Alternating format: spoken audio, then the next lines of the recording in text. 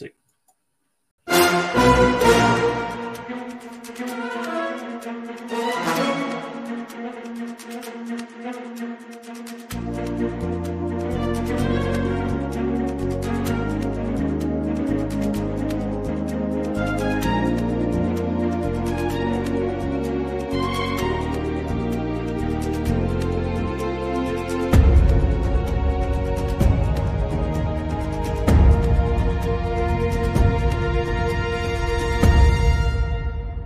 Welcome back, everybody, to the Star Wars podcast, where we talk all things Marvel and Star Wars. Please take a moment to check our show notes to find our social media, merch, and more. Today, we are recapping Andor Episode 8 in full spoiler details. So if you haven't seen the episode, I would get out of here. And oh my gosh, I'm so tempted, but I'm gonna hold back. I'm not gonna call this person Latanya Stark's Wars. I'll just stick with Latanya. Latanya, how's it going? Yeah, that never happened. Yeah. It's going great. I'm really glad to be here. I'm excited to talk about Andor all of the time now. No, this is basically who I am as a human being at this point, is trying to get people to watch this show. Yeah, it's so good. I'm really having a great time with it. But before we get into the episode, I wanna give you the chance to, this is your first time being here on Star Wars. Mm-hmm. I want to give you the chance to introduce yourself a little bit to our audience. Tell them what you're about. Tell them how much you talk about Andor. Anything else you feel relevant. Do you do this to people so that you don't have to do any research and actually properly introduce us? Not the call out. I mean, just wondering. That's a good point. Should I be doing that? Is that no, it really doesn't matter. I'm happy to introduce myself. My name's Latanya Starks, with an S at the end. I'm sorry. But it's close enough. And I still identify with House Stark, even if I have a little Targaryen blood.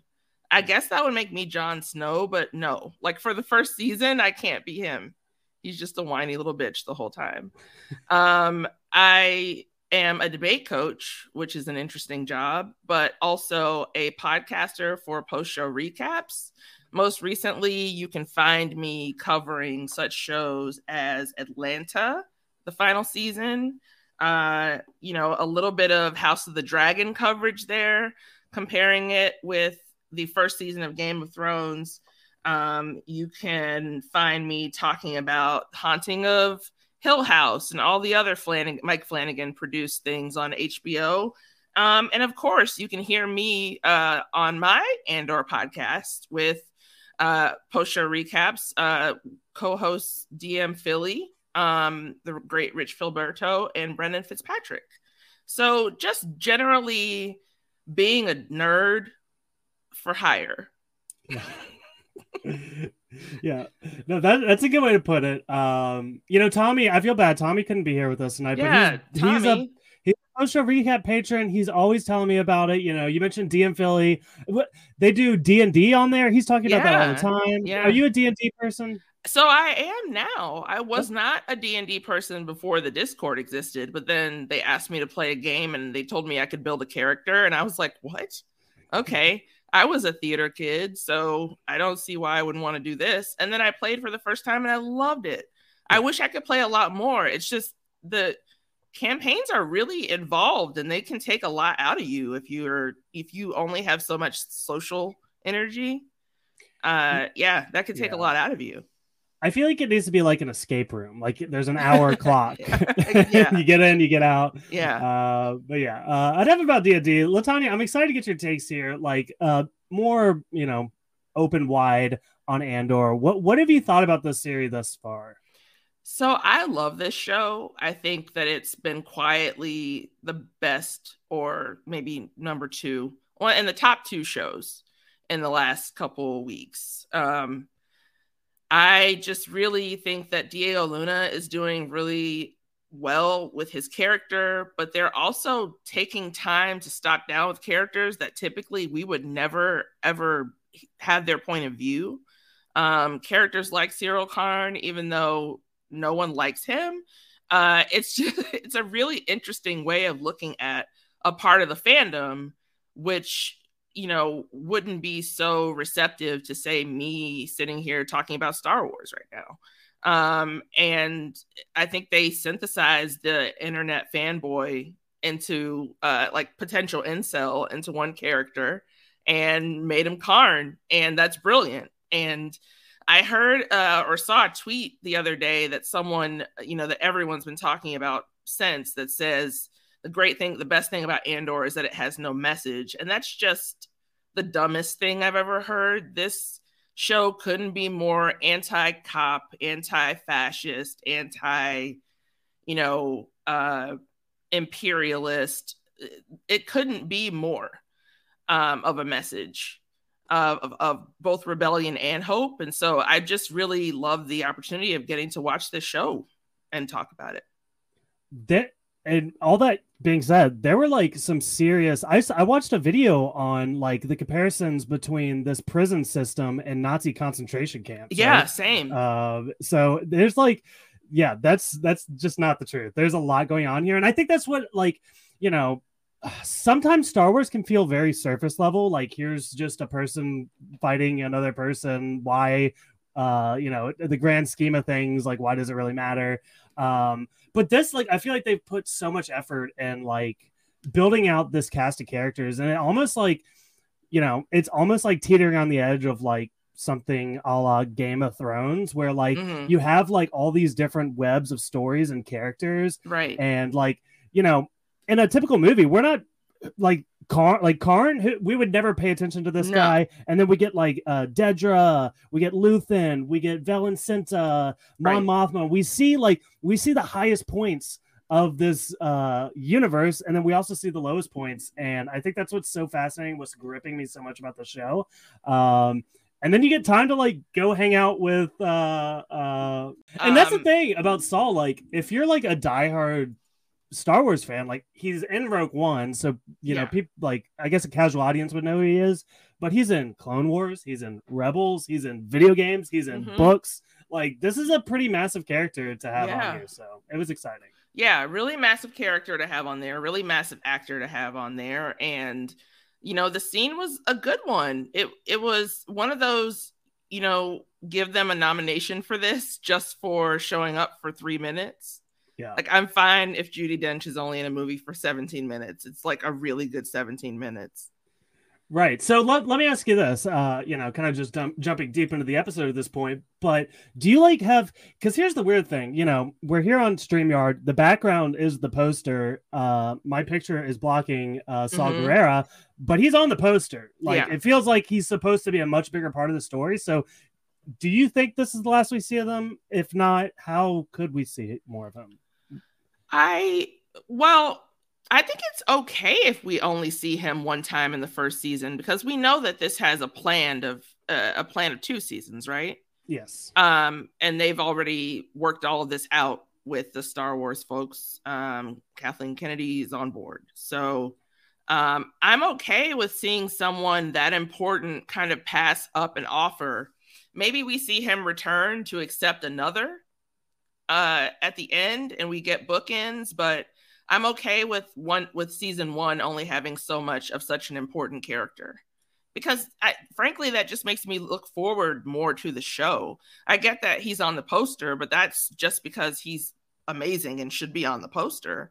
That doesn't tell us how much or little he needs to be utilized. We know that in this scene, he makes a big impact, and he perhaps keeps Luthen from making a mistake by saying no to something that didn't seem very well thought out. So, and I think that's what's going to be interesting to track here. If he is like well involved in this and going into the second season, like, what is the arc for this character? Because he doesn't seem to have changed much from now until Rogue One. He's very much he can breathe. He can breathe without the thing. That's a big change for those of us who have been on oxygen before. I can tell you. Yeah, being on oxygen and being off oxygen, big diff. Yeah. So, yeah, he changes physically a lot. There you go. I think, but his resolve probably doesn't do anything but deepen. Yeah, that's a good point, because like in Rogue One, he's more off the deep end about this kind of stuff, and that, like, he's just such an independent force, and Mhm. he cannot be swayed by anyone else. I don't know Right. what that says about him, but I and I think they explore a little bit more of his backstory in the Clone Wars, where like his entire city was under siege by separatists, and he was Mhm. losing friends and family. So like it totally makes sense that this guy, who is completely burned by these massive conglomerates that have completely ruined his life. He's not putting like if he's going to handle the situation, he's not going to trust anyone else to solve it. He's going to do it himself, and I think that says a Right. lot. Yeah, for sure. And So for not for nothing, having Forrest Whitaker around on your TV show, not too bad a deal. not at all, not at all. So we can go ahead and dive into the episode here. I'm really excited. This is there's a lot of interesting stuff here involving the prison, but we do open where Cassian is being they're dividing these prisoners into transports. And so they get on there. You see them kick off their shoes. He gets stuck to the chair magnetically, and then I don't know if we see the prison here, but basically they're flying towards these giant floating prisons in water, and they appear to be many layers deep, like a giant cylinder Mhm. in the sea. So I don't know. What do you think about all this? Looked terrifying to me. You know immediately that they're being taken to the equivalent of a work camp, and that it's not going to be good. And the way that that system is so elaborately set up, it's like if a Nazi concentration camp were on the island of Alcatraz or something like that, where it's supposed to be inescapable. Um, but yeah, it's just see this episode made me really, really anxious and uncomfortable for the entire time because Diego Luna's acting, like, he was doing such a great job of conveying the sheer confusion and kind of dumbfoundment that you would have if you were trying to escape and then went on vacation and then got caught up for something that when you didn't you literally did nothing, you were just walking, which is a way that a lot of like black people get pulled over, or not even pulled over, but like also for walking. It's just like walking while black.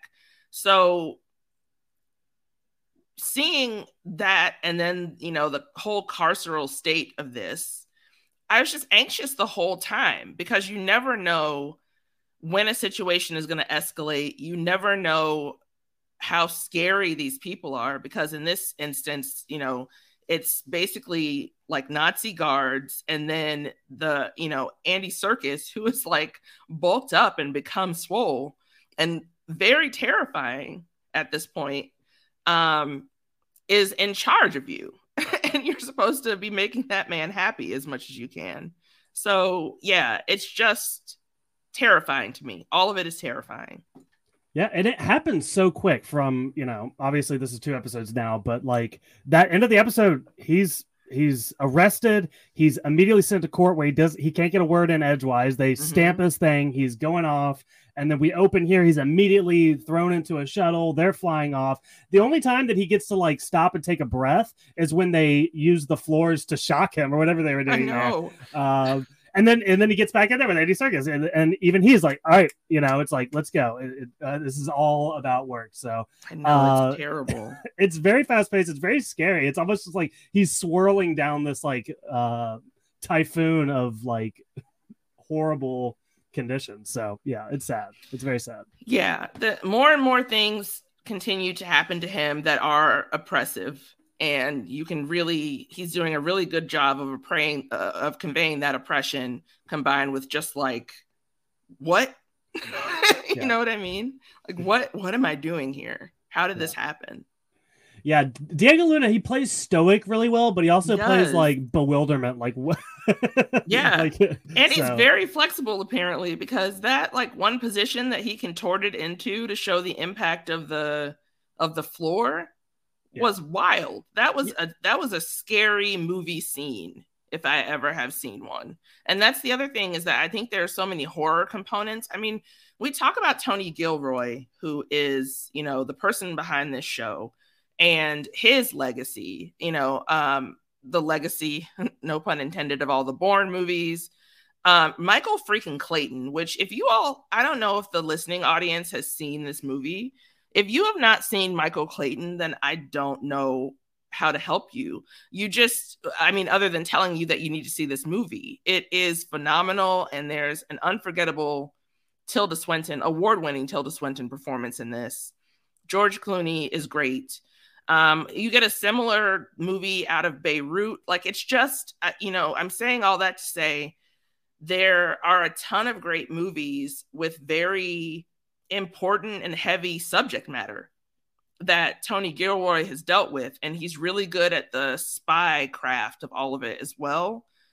So we've got horror movie influences going on because, you know, The Devil's Advocate, Nightcrawler, those I basically consider horror movies. We've got, you know, the political intrigue, your Beirut, your Michael Clayton, and then just the operatives part, which is like very Bourne. And then for this episode, it was one of the first written by Beau Willimon, who did House of Cards. And everything that happened on House of Cards was terrifying. Just from a personal perspective of someone who is under the unction of the US government, everything about it was terrifying. So yeah, he's done a great job with building a ton of just kind of like dread. This episode is just constant dread. Yeah. Well, you just got me to add Michael Clayton to my Letterboxd watch list, so I'll get back to you on that one. Okay. But yeah, so yeah, really well done, a lot of this stuff. And this next scene is also one of my favorites. And this feels like, you know, these are two characters that are, you know, they're kind of in each other's worlds, but they've never met. And we've been following their stories separately, and seeing them to come together was like, it just felt so magical to me. Like, it almost felt like, you know, somebody like it, like, I'm bringing back more Game of Thrones references, but like when Daenerys and Tyrion meet for the first time, it's like two people that like you can't really picture in a room, but you know them well. And that is Karn and Dedra, and they come together here, and this is a really great scene. It's such a great scene because it's, you know, Karn looks like he's playing a game. It's like that man is playing Galaga. Like, it's that scene. I thought we wouldn't notice.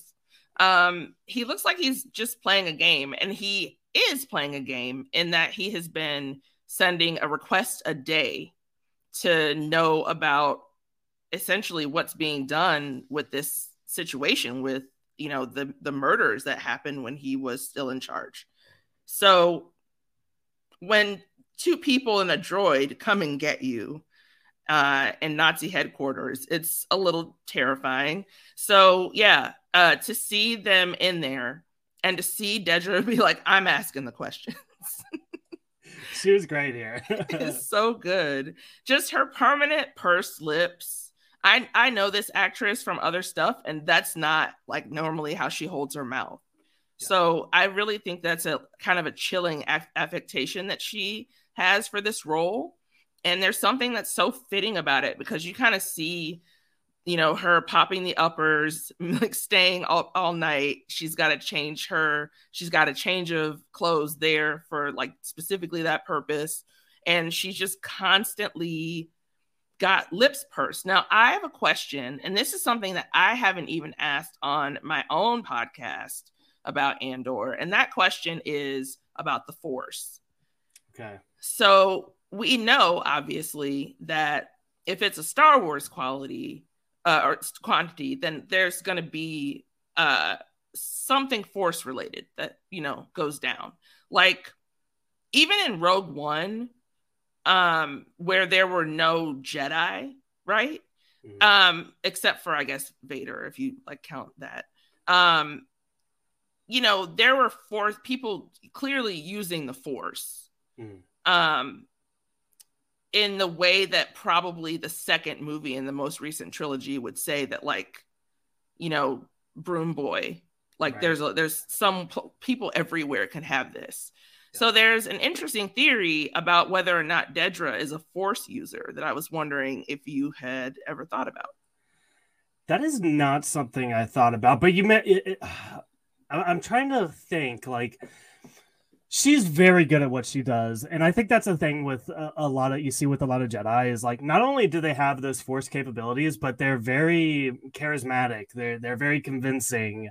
Like it kind of like manifests in their personality a lot. So I could see that.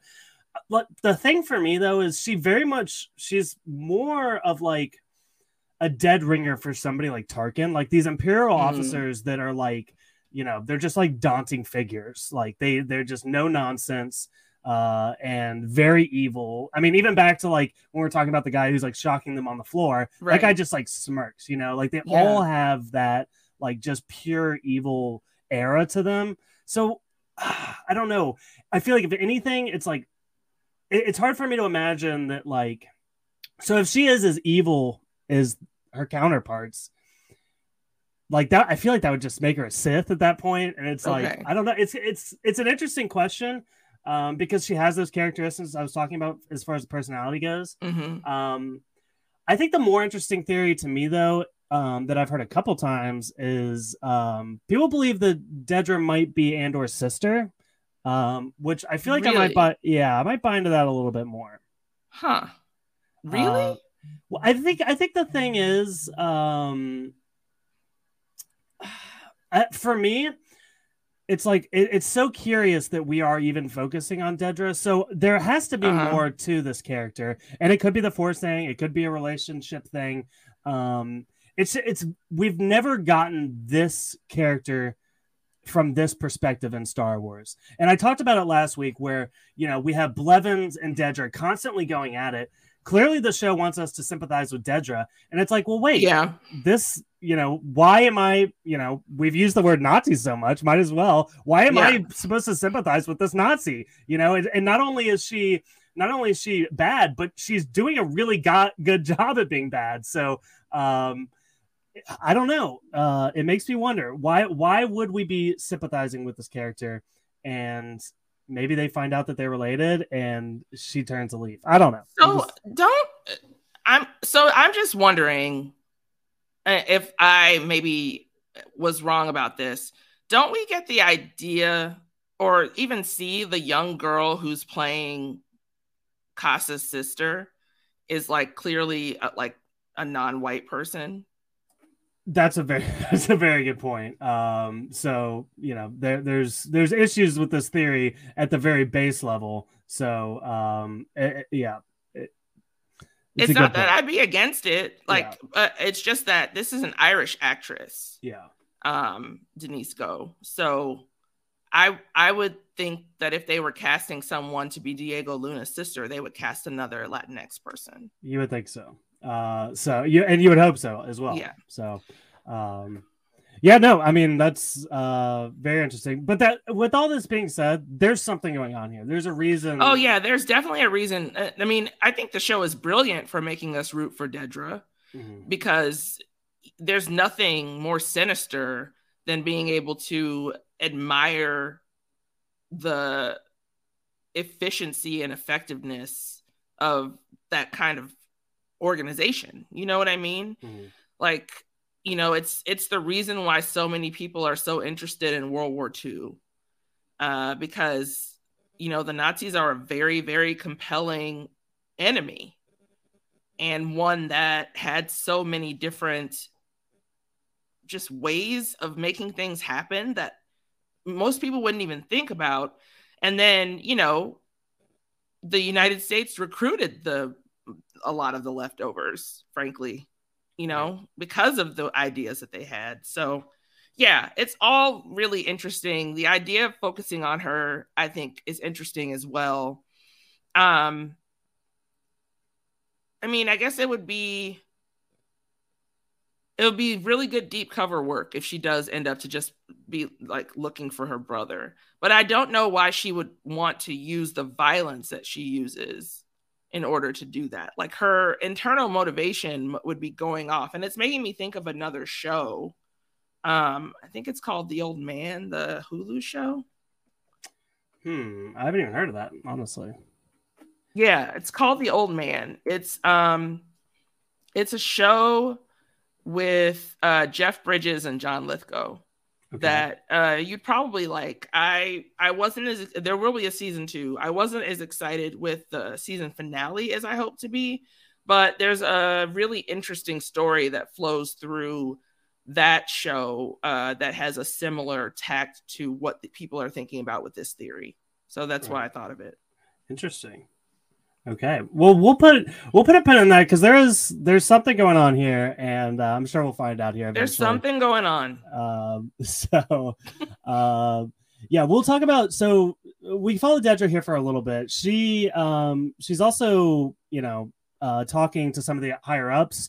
Wolf Yularen, who we talked about last week, he's here, and she's kind of preaching to him about a lot of stuff going on. They mentioned the Axis, which we believe to be Luthen, and I think that's kind of like her big motivation here, and trying to figure out, yes, Andor is a problem, but there's a bigger thing going on here, and it's surrounding this guy. So I really like how they sell a lot of this.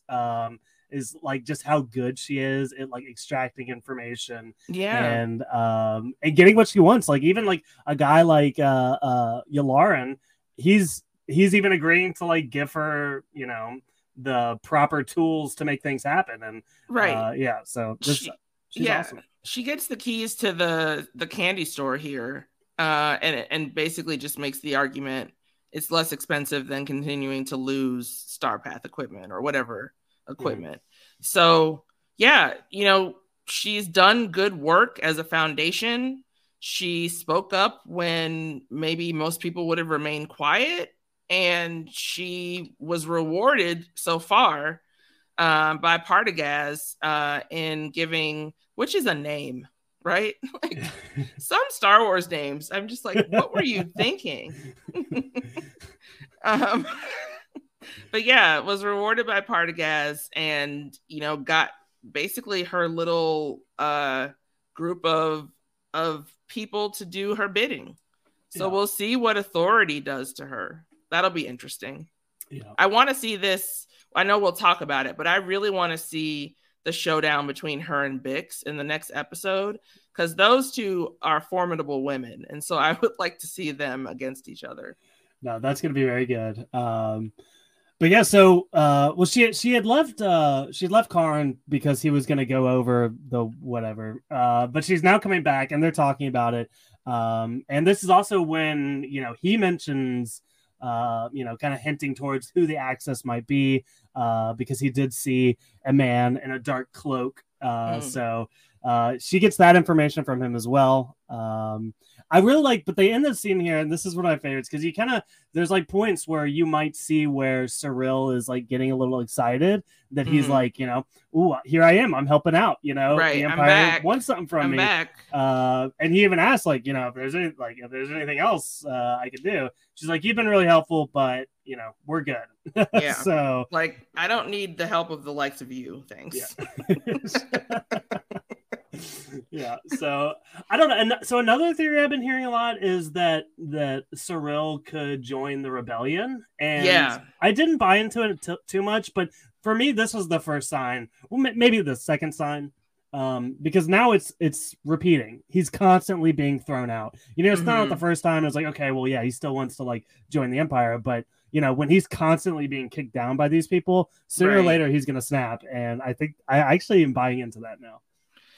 Yeah, I completely think that's a theory that we've been playing around with a little bit as well, that he goes from, well, first of all, that we find out who his uncle is, and maybe the uncle is revealed to be Luthen or something like that.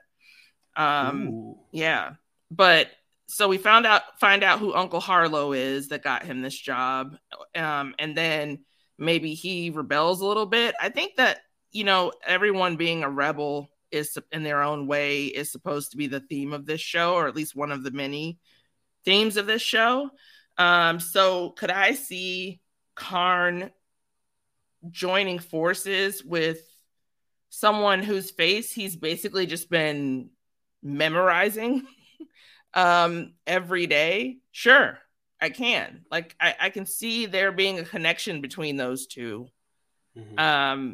Those two men, which would be really interesting because it would kind of be, it'd be a big heel turn, but in a positive way for Karn if he were to suddenly be a good guy. Mm-hmm. Yeah. Yeah, it'd be interesting. And that, like, you're right. I've never heard it put that way, but everybody in the show, they do rebel in their own ways. Karn got himself into trouble for going too far. And then on the opposite end, Dedra, she worked behind people's back and got rewarded for it. So it's showing a lot of different angles of how that stuff could go. Let's go back to Andor here, where we can kind of talk more so about his like little workstation here and all his buddies that he's meeting. Mm-hmm. But first and foremost, this was like very jarring to me seeing Andy Serkis here, because I've seen a lot of the behind the scenes stuff with him playing Snoke, and like it's just very weird. I know like canonically they look very different, so it's not like actually an issue, but it was very jarring. It was interesting to see that they decided to cast him as something, but I mean, I don't really blame him, frankly. Yeah. Given what happened with that trilogy, like we don't have to talk about it, because God forbid we discuss things, but like in my humble opinion, that trilogy went to shit in the third movie. And it made no sense. And at least he got to go out before it got there. And now he's like, I would like another chance at Star Wars, please, because Star Wars can be good. I'll do this, Rise of Skywalker, I still haven't even like I'm still like in denial a little bit. Like I still haven't fully processed how bad it truly is. So I don't even. You're right. We don't discuss it. No, I haven't talked. Yeah, like it hurts me. It pains me to think about. So yeah. So again, he's meeting his team here. They're showing him that they're like telling him about the process. The people who do well succeed and they're rewarded. The people who don't are the opposite of a reward. Right. So they're building things here. And at first, my first thought was, I was like, what if? Because we've been talking a lot about like how we bring K2SO into this. I was like, what if the people in here are building droids, and he can like build one differently and have it malfunction? But no, it was not a droid. It was just no. We don't know what this is that they're building, do we? We don't. But it's probably pieces of the Death Star. Yeah, something like that. Just the implement of their own destruction. Right.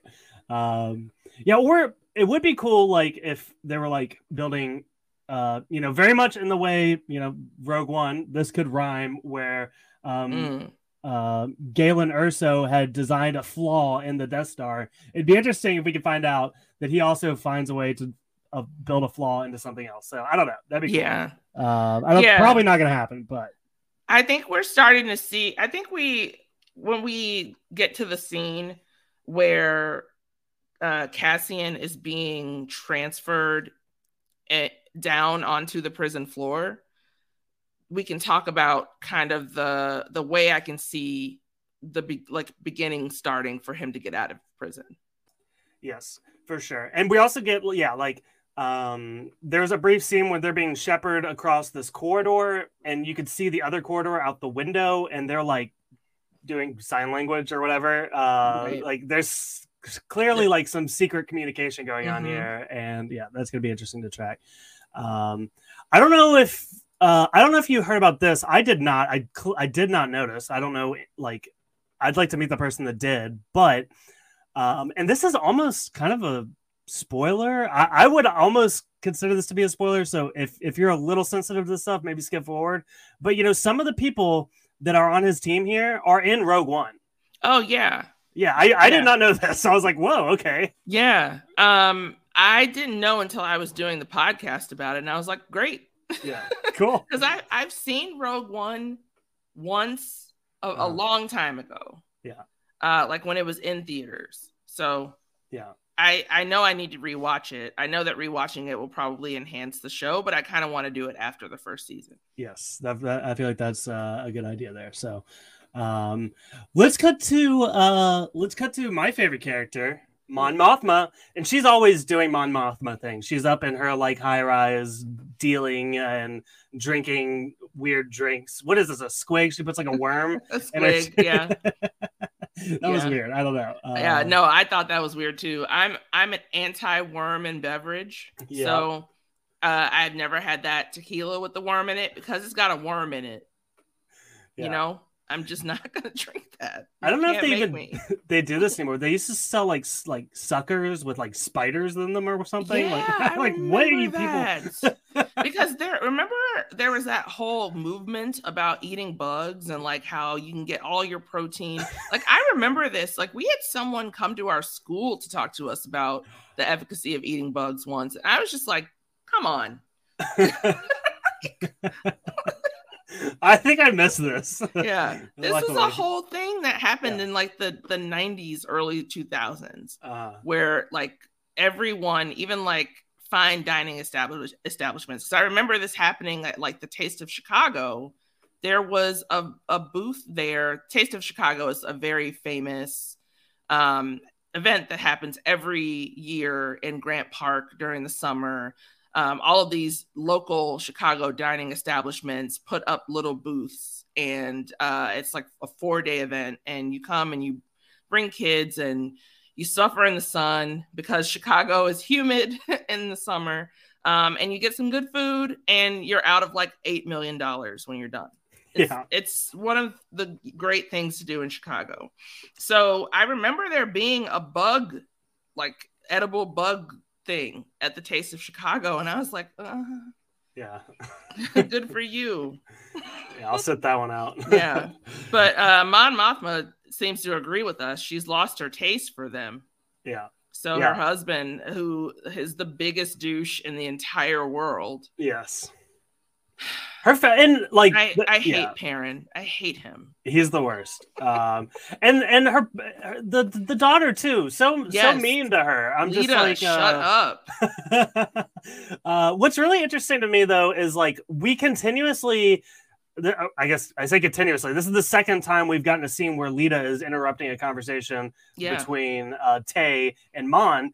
And I don't know. It just feels like a weird dynamic there. Like I feel like there's something more going on. I feel like Lita is the kind of girl who would turn her mom in for suspected liberal views. You know?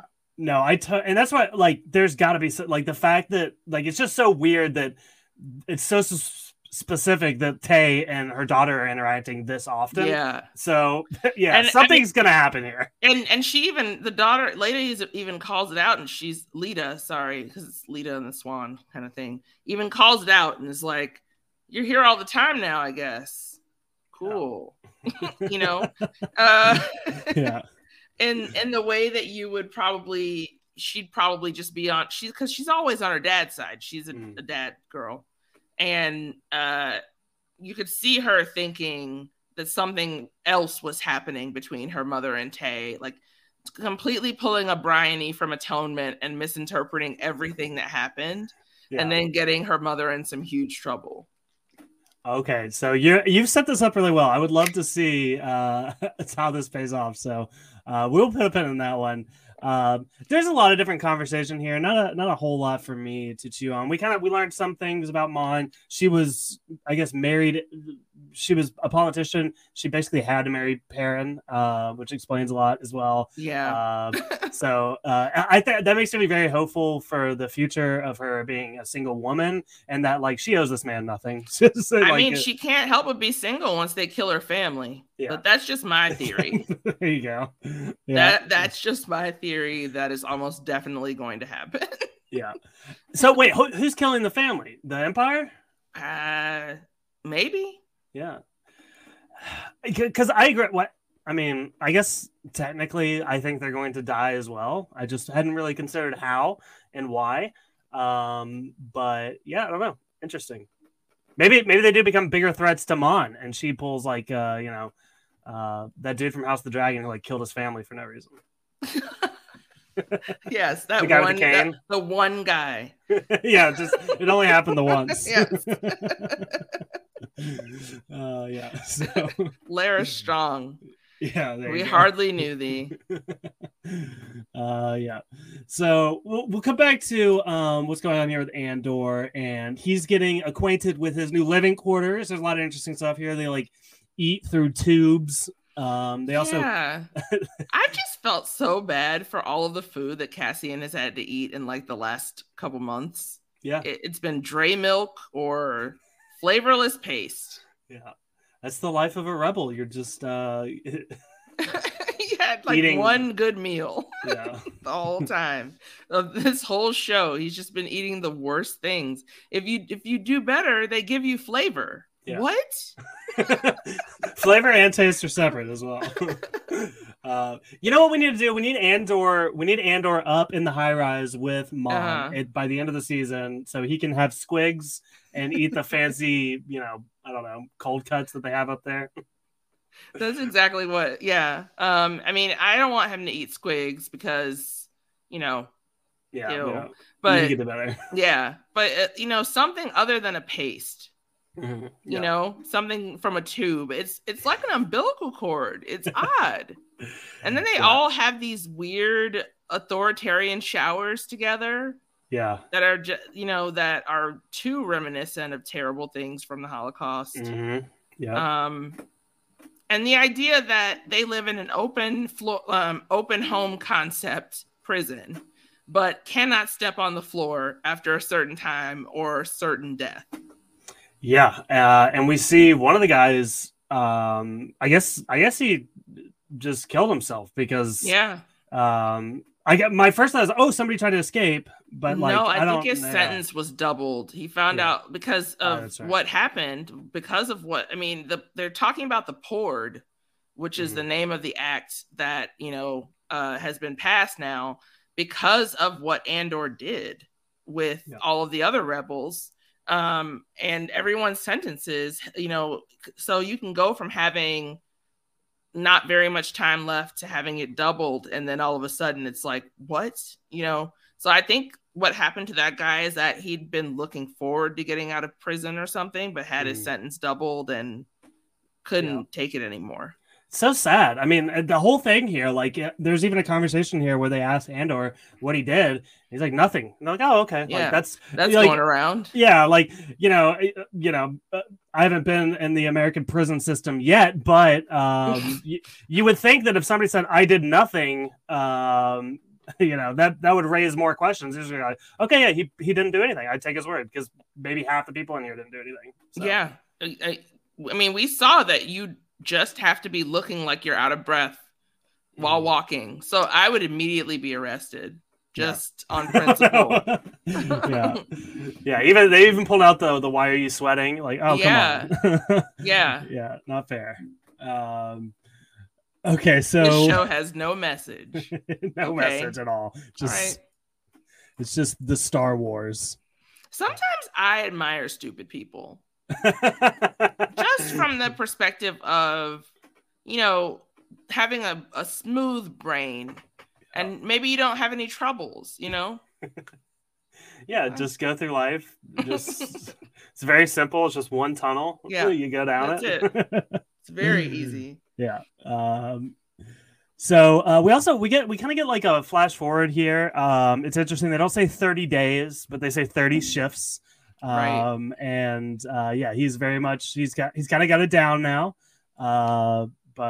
He's turned his little group around. We see him kind of at the beginning that's the thing about Cassian. He's so smart and he learns so much by just observing people. He picks up so much by observing. One of the things that I wanted us to talk about real quick was what happened when he first came in and got ready to do the first work session, and there was that holdup that happened with transferring the guards. I think that they're going to figure out a way to exploit that system because apparently the system freaks out if not everyone is where they're supposed to be, but there's an exploit in it. So because someone was allowed to be late or seems to be habitually late. So I think they're going to take advantage of whatever that situation is and exploit it to try to get out. Yeah, it almost seems like a Jenga tower. You know, you take the one piece out, and Right. the rest will fall. So it'd be interesting if it's as simple as that. I'm sure Yeah. it's going to be way more complex than just that, but I Well, yeah. think, we see Andor likely trying to get in with the group of people signing to one another. Mhm. He figures out what they're talking about, and maybe it's an escape. Yeah, and Andy Serkis is going to stop him. No, stop. We need to work. Right. Yeah. He's like, I got 200 days left. We need to. Yeah, that's going to be a problem. So, yeah. Well, let's go to Ferrix. Talk about our girl Bix and Brasso. Nothing bad ever happens in Ferrix. No, yeah, this is going to be fine. Completely fine. We open on Marva, who is sick, and they kind of talk about how she, I don't know. Like I've both of my grandmothers have been sick. One has recently passed away, which it's unfortunate, but it was for the better. It was, it was kind of on the end there, but family, they start to have conversations when they, like they'll come up and like, oh, Grammy, she thinks she's at the grocery store right now. This was kind of like that. They're like, oh, she thinks she's a rebel, like that's kind of how they treated her. They did. So I would love to see Marva like really come into her own and like, I don't know what that looks like, but help the Empire, Marva. I mean, Marva, not the Empire, the Rebellion. Sorry. Yeah, please don't help the Empire. They don't need any more help. Marva, has been a rebel, going to old ships and probably like seeing what she could get to take from them. The idea now that she has been bolstered by all of the things that have happened, and like where she lives, she is pretty resolute in terms of like, I'm not leaving this place, so I would not be surprised if she was able to put something together that no one was really looking for, because who suspects the grandma, Yeah. And B2 emo. They'll come together. Oh my God. I love that little droid so much. And Cassian never said goodbye to it. Yeah, they were very mean to him the last time. Like, why is everyone so mean to him? Marva told him to shut up, and like he didn't talk for the rest of the episode. I was like, what the hell? I know. I don't like it. Yeah. They don't call him B2 emo for nothing. So, that poor little droid. Yeah. He needs his own comeback story here. But something else very interesting is happening here. We see some familiar faces. We get Vel and Cinta, they're here on Ferrix. They're kind of, they're watching out. So yeah, I don't like this. I really like both these characters, but they want to kill Andor, and that's not good. Yeah. I mean, Cinta really is like, I'll take care of it. Vel is a little more like, can't we just like have a gap year? Yeah. Can we have a rebellion gap year where we just go to some planet that's fine and has lots of college students and we just kind of hang out? Yeah. Poor Vel. Yeah. Yeah. But we learned from Cinta that Vel is a rich girl who ran away. So that's interesting. Yes. Yeah. And I think that's like, it's very interesting diving deep into like the reasons people are doing the things that they're doing and like the different places they can come from, but still come together with the same mission. So, I theorize that she was Stellan Skarsgård's daughter, but now I'm thinking that maybe she is the older daughter of Mon Mothma. Oh my gosh. Whoa. I don't know. I don't have any knowledge of this. These are just things that I theorize about, and I like to throw them out there. Yeah, or maybe she is. Maybe she's the long lost sibling of Dedra. I don't know. It's a lot of possibilities. So no, that's interesting though. I could totally she likens to a Skarsgård in ways. So that would be cool. I'd be down for that. But we also we get Bix is visiting here's another character's name. I didn't write it down. The other guy on Ferrix that we haven't mentioned. He has like a business here, and he's hanging around with his son. But I really liked that this character has kind of become important because we see him back all the way in episode 1 where he has no lines, but like you see him in the background. He's like banging on the drums when the Empire's coming. Like, I don't know. It's kind of weird how they kind of pulled out these like semi-background characters and now they're like a staple in this episode. I know. And IMDb has done a terrible job of reporting which cast members are in episode 8 because he's not even in the list of cast members, yet there's all these people who I couldn't tell you who they were. Yeah. If you paid me money. Yeah. So yeah, that's annoying. Well, I promise I will learn the name next week, and and the son. I don't know if they ever said the son's name, but yeah. So Bix is here. She's trying to send out like a radio transmission. She's trying to get in contact because Marv is sick, and I guess she ends up in contact with Luthen. This stuff was kind of confusing to me. I was like, I couldn't remember when she had the information or contact information to get a hold of Luthen. I don't know. So Luthen was her contact.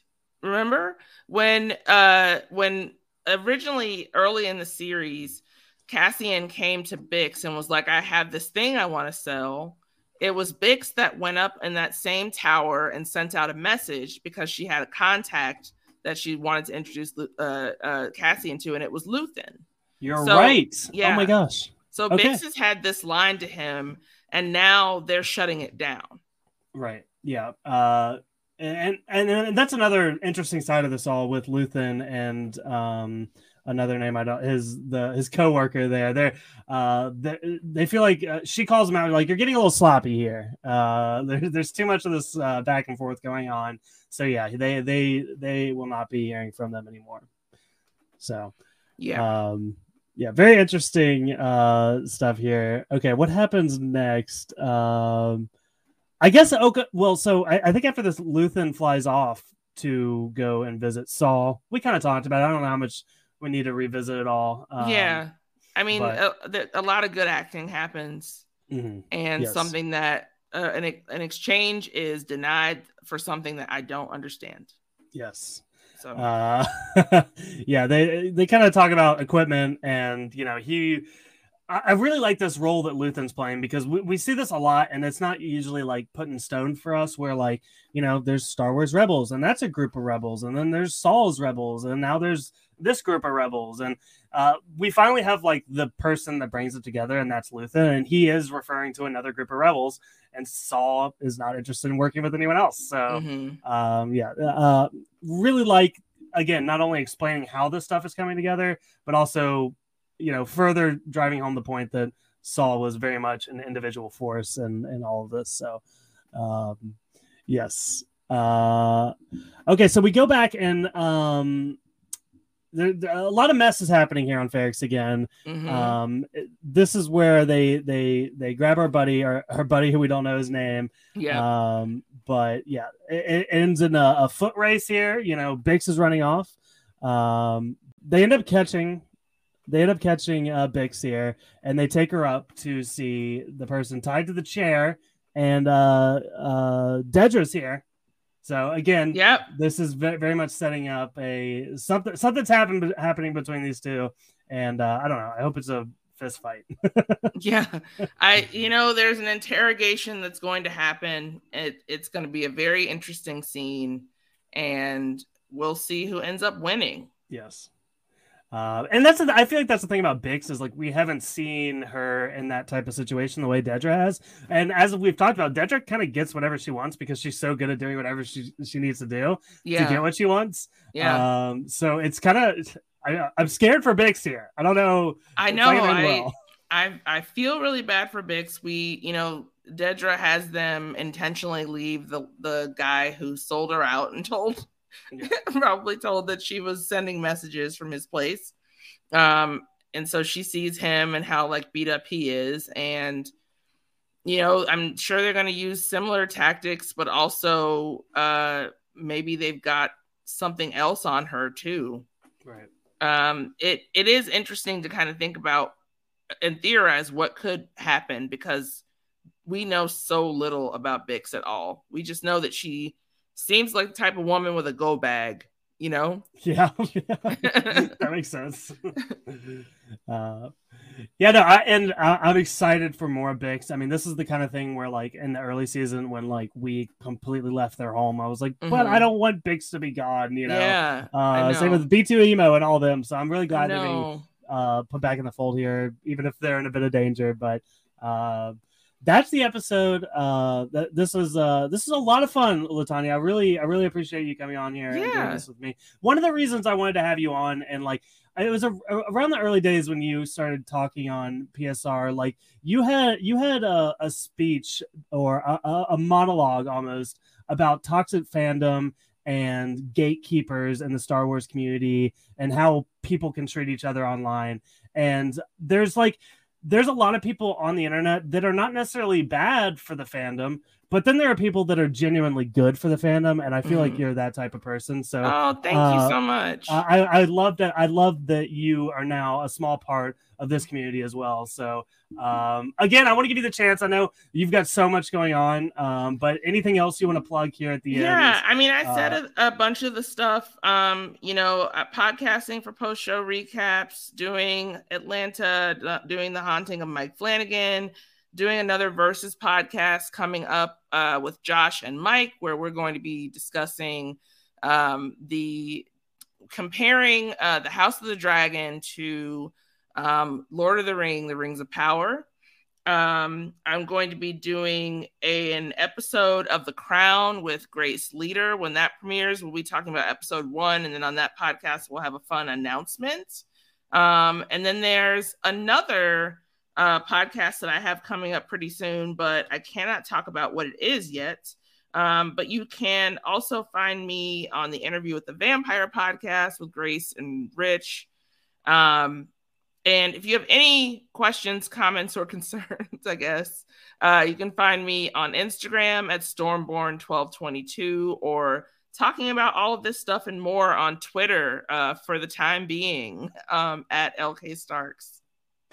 Yeah, everyone go show some love. I gotta ask you real quick. You're talking about the comparisons between House of the Dragons and Rings of Power. I fell off Rings of Power. I think I'm like 4 episodes in. Yeah. Can you spoil me a little bit? Do I need to finish? Is it like I watched it differently than most people did. I let a bunch of episodes build up because that's how I like to watch TV, unless I'm glued to a television show like House of the Dragon, where I need to know what's going to happen and I have to watch every week. I would say that the Rings of Power wasn't that type of watch for me, but it's not lacking in, it's a beautiful show. It's really well shot. It's well acted.